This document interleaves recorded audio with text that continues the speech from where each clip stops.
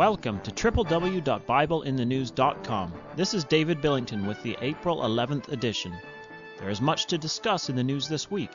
The headline of The Guardian newspaper in the UK today reads, Russia threatening new Cold War over missile defense. Kremlin accuses US of deception on East European interceptor bases. The first paragraph reads, Russia is preparing its own military response to the US's controversial plans to build a new missile defense system in Eastern Europe, according to Kremlin officials, in a move likely to increase fears of a Cold War-style arms race. End quote. From a Bible prophecy standpoint, it is interesting to note that some of the United States' NATO allies are also nervous, and they include Germany, where the Social Democrat leader Kurt Beck warned last month that the US and Russia were on the brink of another arms race on European soil. This is the difference. The Europeans wanted US defense in the Cold War. Now they don't. They are far more comfortable with Russia, whose foreign policy is very similar to their own. Concerning relations between Russia and the US, the article states, the threat of a new arms race comes at a time when relations between Russia and the US are at their worst for a decade. As we get closer to the thief-like return of Jesus Christ to the earth, we wouldn't expect relations between Russia and the US to be cozy, or should we say between the King of the North and the King of the South, in which case I would refer you back to Bible in the News from 2 weeks ago, where we considered that subject in the light of events in Iran. Speaking of Iran, this Monday the Iranians announced a dramatic expansion of uranium enrichment. They are now operating 3,000 centrifuges, nearly 10 times the previously known number. Uranium enrichment can produce fuel for a nuclear reactor or the material for a nuclear warhead.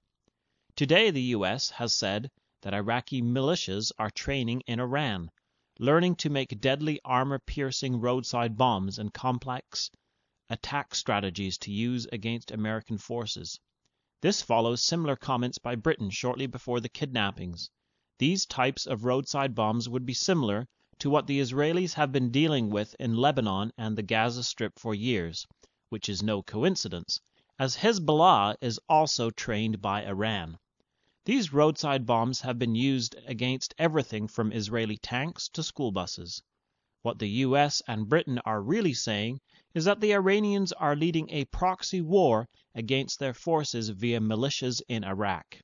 This would be a very similar situation to the Iranians leading a proxy war against Israel via Hezbollah. In the face of all these bombings and kidnappings, Israel is always asked by the nations of the world to exercise restraint and to not derail the peace process. Well, what goes around comes around, especially in Israel's case, as we read in Genesis chapter 12, verse 3.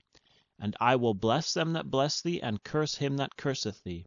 And in thee shall all families of the earth be blessed. Israel has been pressured into leaving the Gaza Strip, and is still being pressured to leave the strategic biblical highlands of Judah and Samaria, which they liberated in the Six-Day War 40 years ago this June. This week in Judah, in the city of Hebron, a new issue is coming to a head. A building purchased by Jews from Arabs is being contested, and the anti-religious defense minister is determined to throw them out. It is looking likely there may be a clash between the police or army and the Jewish residents of Judah, commonly called the settlers. We can be sure that the media will run down the settlers as it always does. However, it is worthwhile to consider whether these Jews should be there at all. Many don't think they should be. How should we feel about this? Is the West Bank occupied land? It is absolutely for certain that when the kingdom of Israel is established and the throne of David restored, all these disputed areas will be populated by the 12 tribes of Israel. You can read about the portions the tribes will have at that time in Ezekiel chapter 48. In Matthew 19, verse 28, Jesus says, Verily I say unto you, that ye which have followed me in the regeneration, when the Son of Man shall sit in the throne of his glory, ye also shall sit upon 12 thrones, judging the 12 tribes of Israel. This is at the very core of the gospel or hope of Israel. But does this mean that the Jews have to occupy this land prior to the kingdom being restored? The restoration of the kingdom is a process that is happening over time. In Acts 3, verse 21, it is referred to as the times of restitution of all things, which God hath spoken by the mouth of all his holy prophets since the world began. The Jews have been returning for over 100 years now.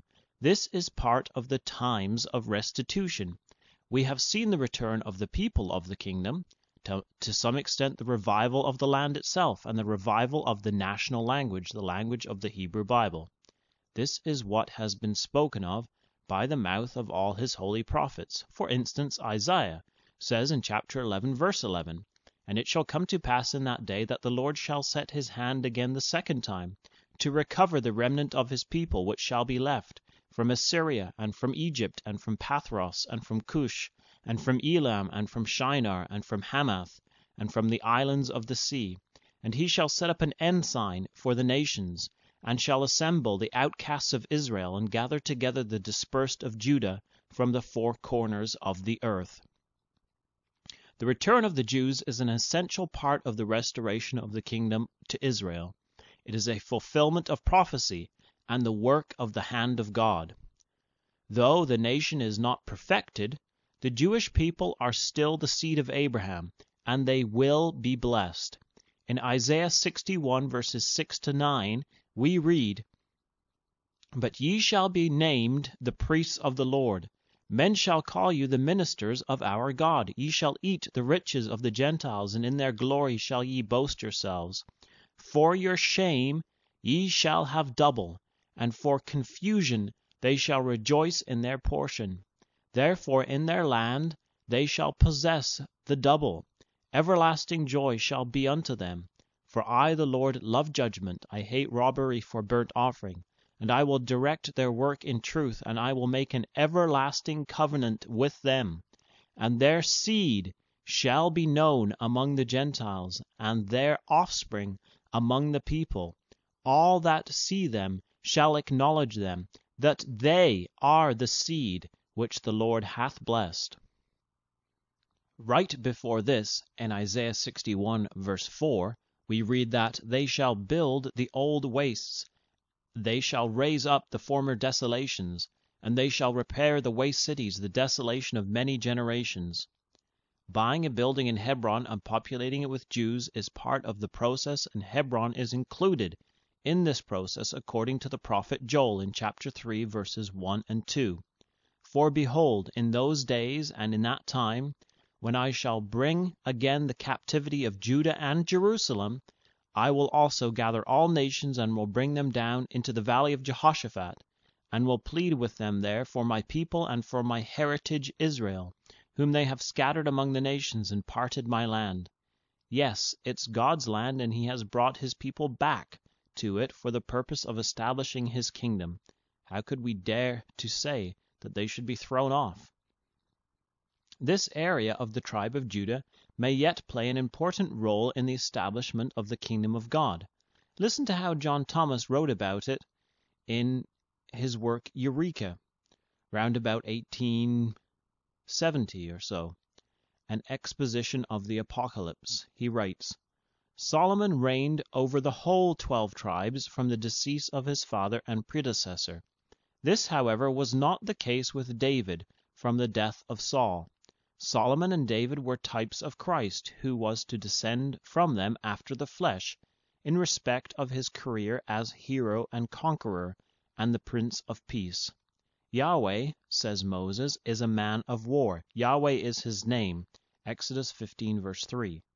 David's career was illustrative of that of the man Yahweh, styled by Paul the man Christ Jesus, as the founder of the reign of peace. Hence, as David reigned several years over Judah before he became the recognized sovereign of the whole nation, it behoves that his son and Lord reign as king of Judah before he become monarch of all the tribes of Israel and kingdoms of the earth. This typical indication is sustained by the testimony in Zechariah 12, verse 7, that Yahweh shall save the tents of Judah first, that the glory of the house of David and the glory of the inhabitants of Jerusalem do not magnify themselves against Judah. So keep your eyes on Judah and Hebron in particular over the next couple of weeks, and come back next week for more Bible in the News, God willing.